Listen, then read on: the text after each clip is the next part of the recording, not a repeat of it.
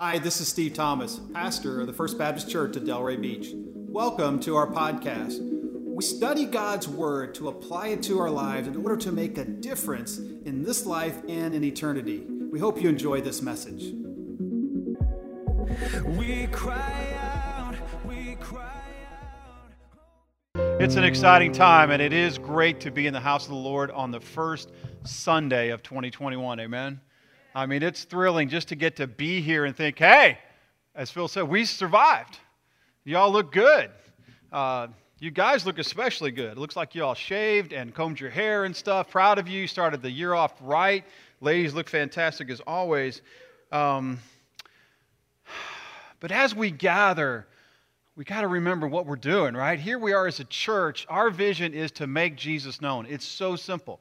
All we really want to do is make Jesus known to those around us. We want people to have a sense of who He is and let Him do what He does in people's lives. But we as a church, we want to make Him known.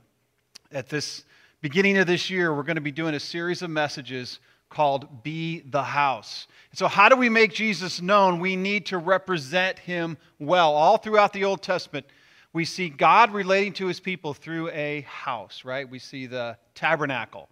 And then we see the temple, and He says, I'm going to dwell with my people. That's where you're going to connect with me. That's where there's going to be a sacrifice made for sin. And the house is where, my house is where people will encounter me.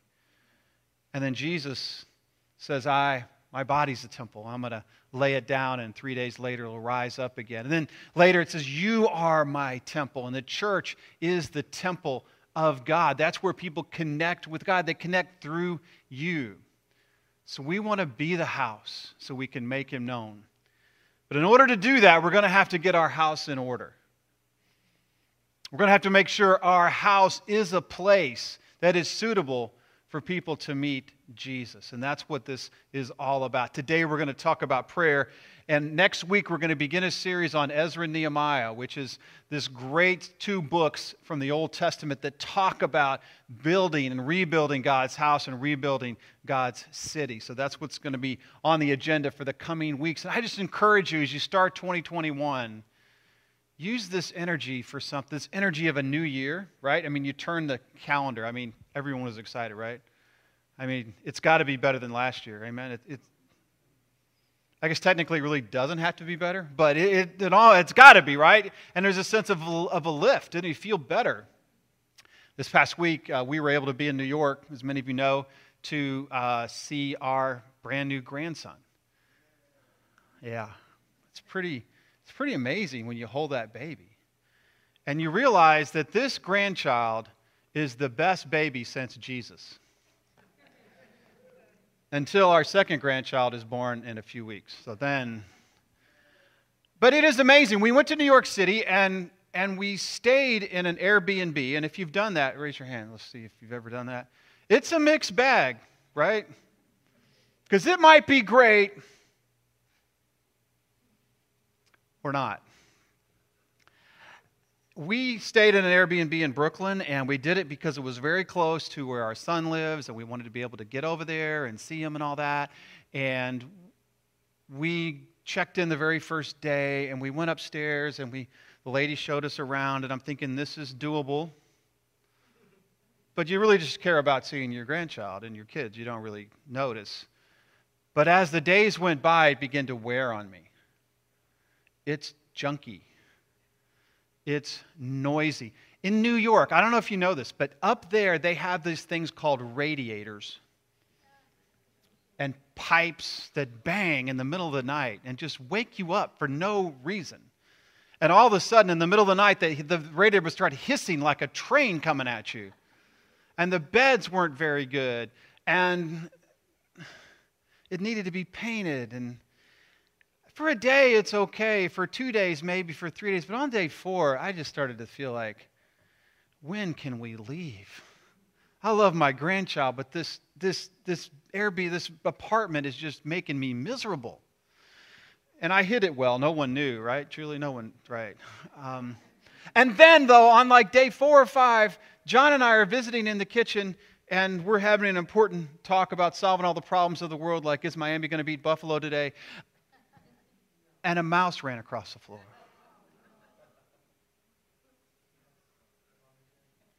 One of God's creatures. Should have been eliminated years ago. And I know it could happen in the cleanest of houses, but this was not the cleanest of houses. And I said to myself, I think mice are of the devil. And I stayed awake all night that night thinking, I'm getting out of here tomorrow. We got 2 more nights, but I don't care what it costs. I will sleep in a tent on the corner. I'm not staying in this place. And the next day, our son arranged for us to have an apartment, which was glorious, on the East River, overlooking Manhattan, and they have this building called the Empire State Building. Don't know if you've heard of it, but you can see it from there, and the colors it lit up at night. And it was clean, and it was quiet, and it was appropriately painted and decorated, and everything was okay. That's how I feel about 2021 versus 2020. Right? 2020 was awful. Everything was bad. It started out okay, but it went downhill from there. And by the time we got to December, we're just thinking, can we just start a new year?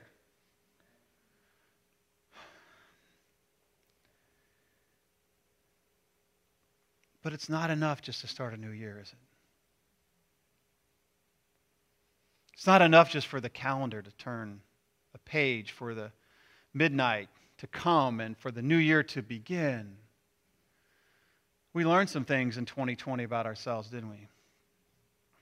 Found out some stuff, went through some things, struggled, felt the oppression, really, of the difficulties of 2020. And you may be wondering, why did God let us go through that? Why did He do this? Why in the world do we have to endure that? I would just say this, God loves us far too much to let us live comfortably distant from Him. We say that a lot around here, but when we go through struggles, we have to understand and remember that God loves us far too much to let us be comfortably distant from Him. The struggles are designed to turn us to Him, to draw us to Him, to cause us to look to Him and say, Jesus, I'm depending on You. I need to know You better. So I don't want 2021 to just make us think that life's automatically going to get better without Jesus. As we face a new year, it's a new year of opportunities, and there's excitement and there's encouragement that maybe it's going to be better. But there should also be a sense of, I need to be ready. I need to be ready for this new year, for what God's going to do. My faith needs to grow. Because there's going to be challenges, there's going to be difficulties, there's going to be things that are going to come about that we're like, I don't know how that happened. Even if you find yourself this morning on somewhat of a spiritual mountaintop, there's some challenges to come. And today we're going to look at Mark chapter 9, verses 14 through 29. And we're going to see what happens sometimes after a mountaintop and how we need to be ready and how our faith needs to grow and how critical that is. And how to do that. Mark chapter 9, verses 14 through 29. I'll read it and then we'll talk about it. The Bible says this. And when they came to the disciples, they saw a great crowd around them, and scribes arguing with them. And immediately all the crowd, when they saw him, were greatly amazed and ran up to him and greeted him. And he asked them, what are you arguing about with them?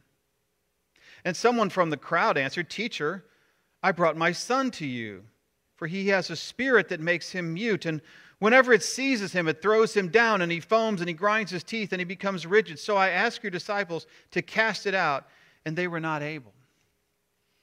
And he answered them, O faithless generation, how long am I to be with you? How long am I to bear with you? Bring him to me.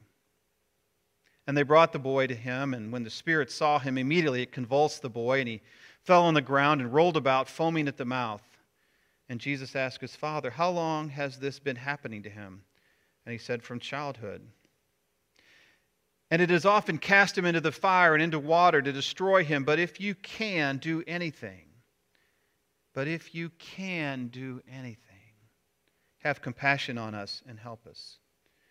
And Jesus said to him, if you can, all things are possible for one who believes.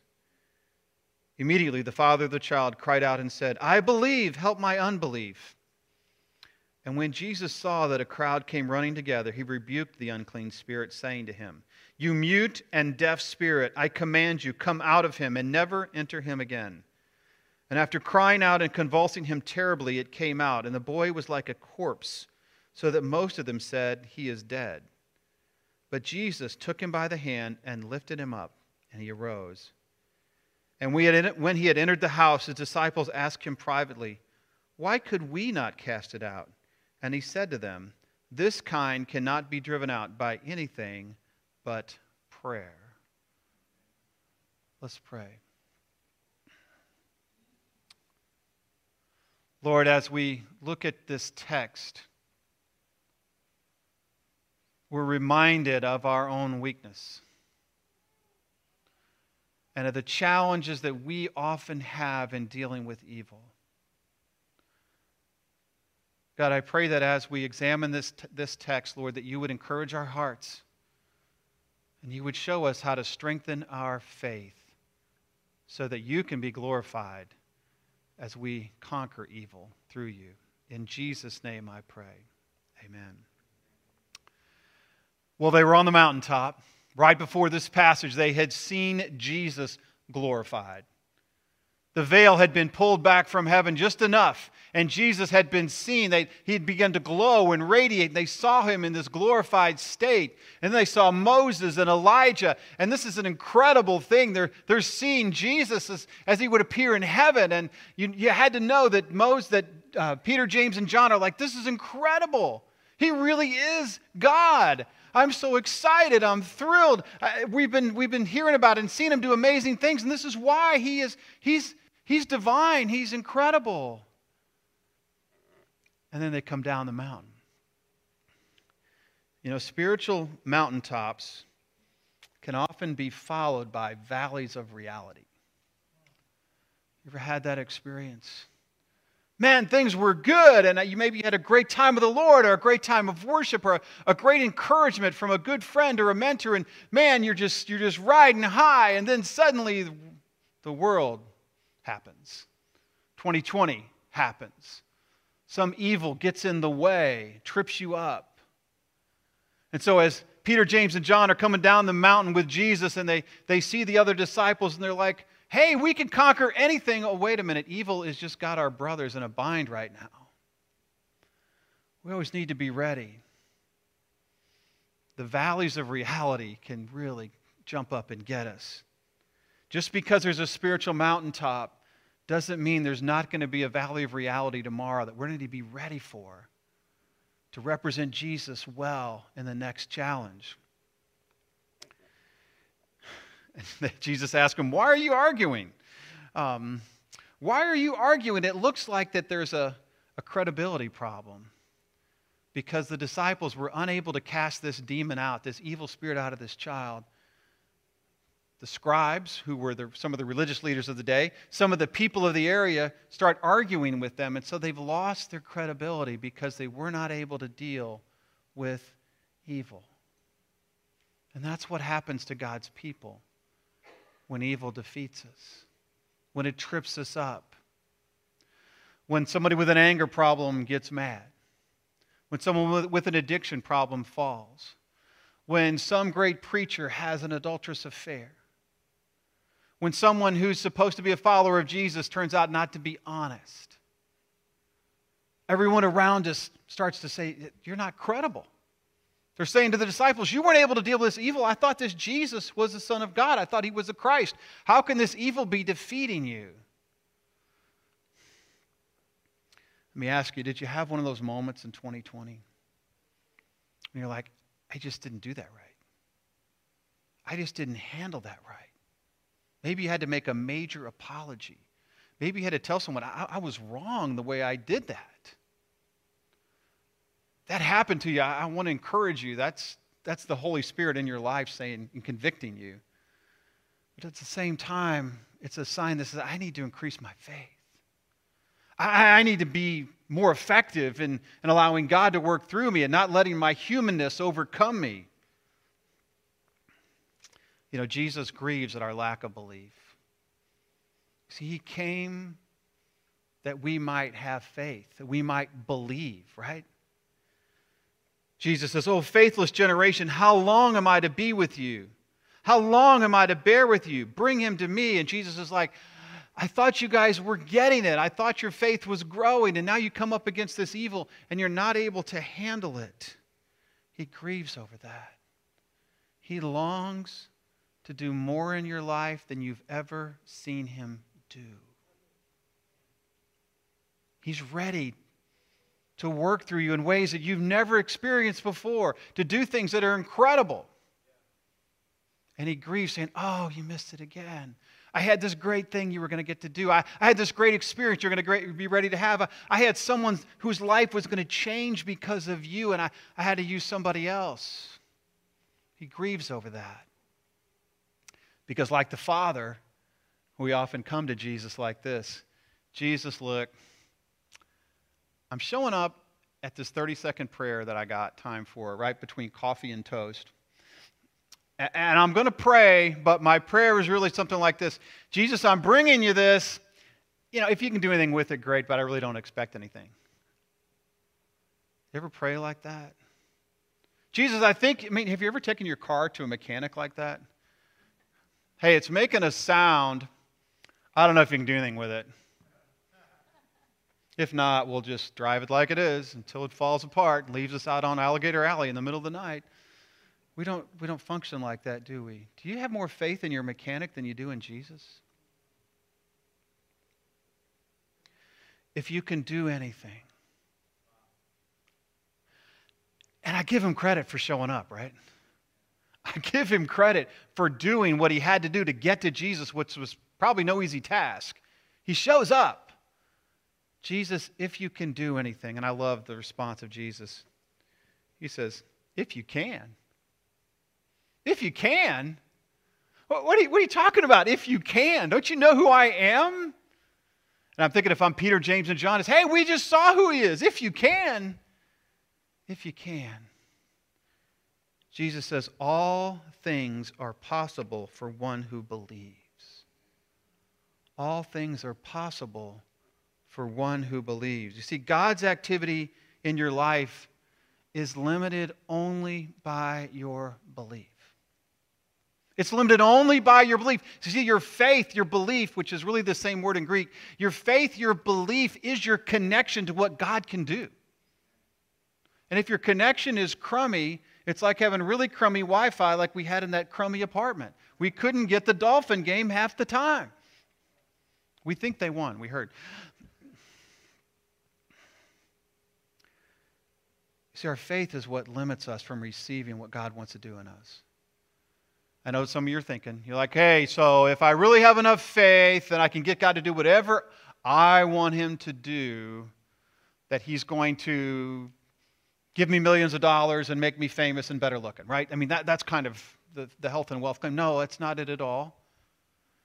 He says, you see, for one thing, if you become more faithful, if your faith increases, you'll want what he wants. See, your want-tos will change. You will want God to do what he can do, what he wants to do. See, he's ready to do all kinds of amazing things that would honor and glorify him. It would be best for you. He's not going to give you something that's not best for you. It doesn't mean you can claim that you're going to have this and heal that and all those kinds of things. But what it's saying is God wants to do in you amazing things. Amazing things, to provide for your basic needs. Yes, to forgive you of sin, to keep you from going down those same sinful paths. Wouldn't you like to have less sin in your life in 2021? Wouldn't you like for your spouse to have less sin in their life in 2021? Oh, every wife said, amen. Praise God for that. It's only limited by your belief.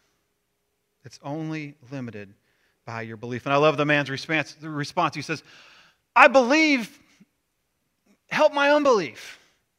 For us, that seems like it's a contradiction. It's an oxymoron. What do you mean? If you believe, you believe. No, here's what he's saying. I had enough belief to show up, but I don't know if I have enough belief to believe you can do anything about it. I have a level of belief, but I'm just not where I need to be. Who better to ask to increase his belief than Jesus Christ? Jesus, I need to experience more of you so I can believe more of you. That's what he's saying. I believe enough to know you're somebody awesome, but I need to experience more so my belief can grow. It's a prayer. He's praying, God, Jesus, would you help my unbelief? I recognize that. I want to believe more. I want to get there. I'm just not there. Would you do that for me? Jesus' response is this. He says, I command this evil spirit to come out of you, come out of your son. Jesus acts in response to the man's request to increase his belief, to do just exactly that, to demonstrate his power over evil. You see, evil's no match for Jesus. See, if what your problem is, or what your challenge is today, is that you're dealing with something evil that continues to trip you up, something that is making your life miserable, something that is a miserable rodent crawling across the floor in the middle of the night, figuratively speaking, it's not a problem for Jesus if we believe. It's not a problem for Jesus if we believe. So he casts the demon out of the little boy. Everybody's happy. He walks away with the disciples, and they ask him the key question in verse 28. They say, Jesus, that was really cool. I mean, that was amazing. Really excited about what you just did there. That was amazing. A really exciting time. Everybody's excited. But we got to ask, why couldn't we do that? Why were we being thwarted by that evil spirit? We've cast out demons before, and they had. Jesus, why couldn't we do this? And Jesus says something that sounds like a Sunday school answer, but it's a really good answer. Y'all know what the Sunday school answers are, right? You know, you ask the kid in Sunday school what the answer is, and it's always Jesus, pray, faith, heaven, and devil, I think are the 4 or 5 answers you get to use. But he says, this kind cannot be driven out by anything but prayer. Here's what Jesus is saying. There are levels of evil. There are levels of evil. You may have enough faith to deal with some relatively simple evil issues that are obvious for you that you can deal with. I can stay away from that. But chances are there's an elevated level of evil that you struggle with. It tends to dominate your mind, dominates your life, jumps up and knocks you down.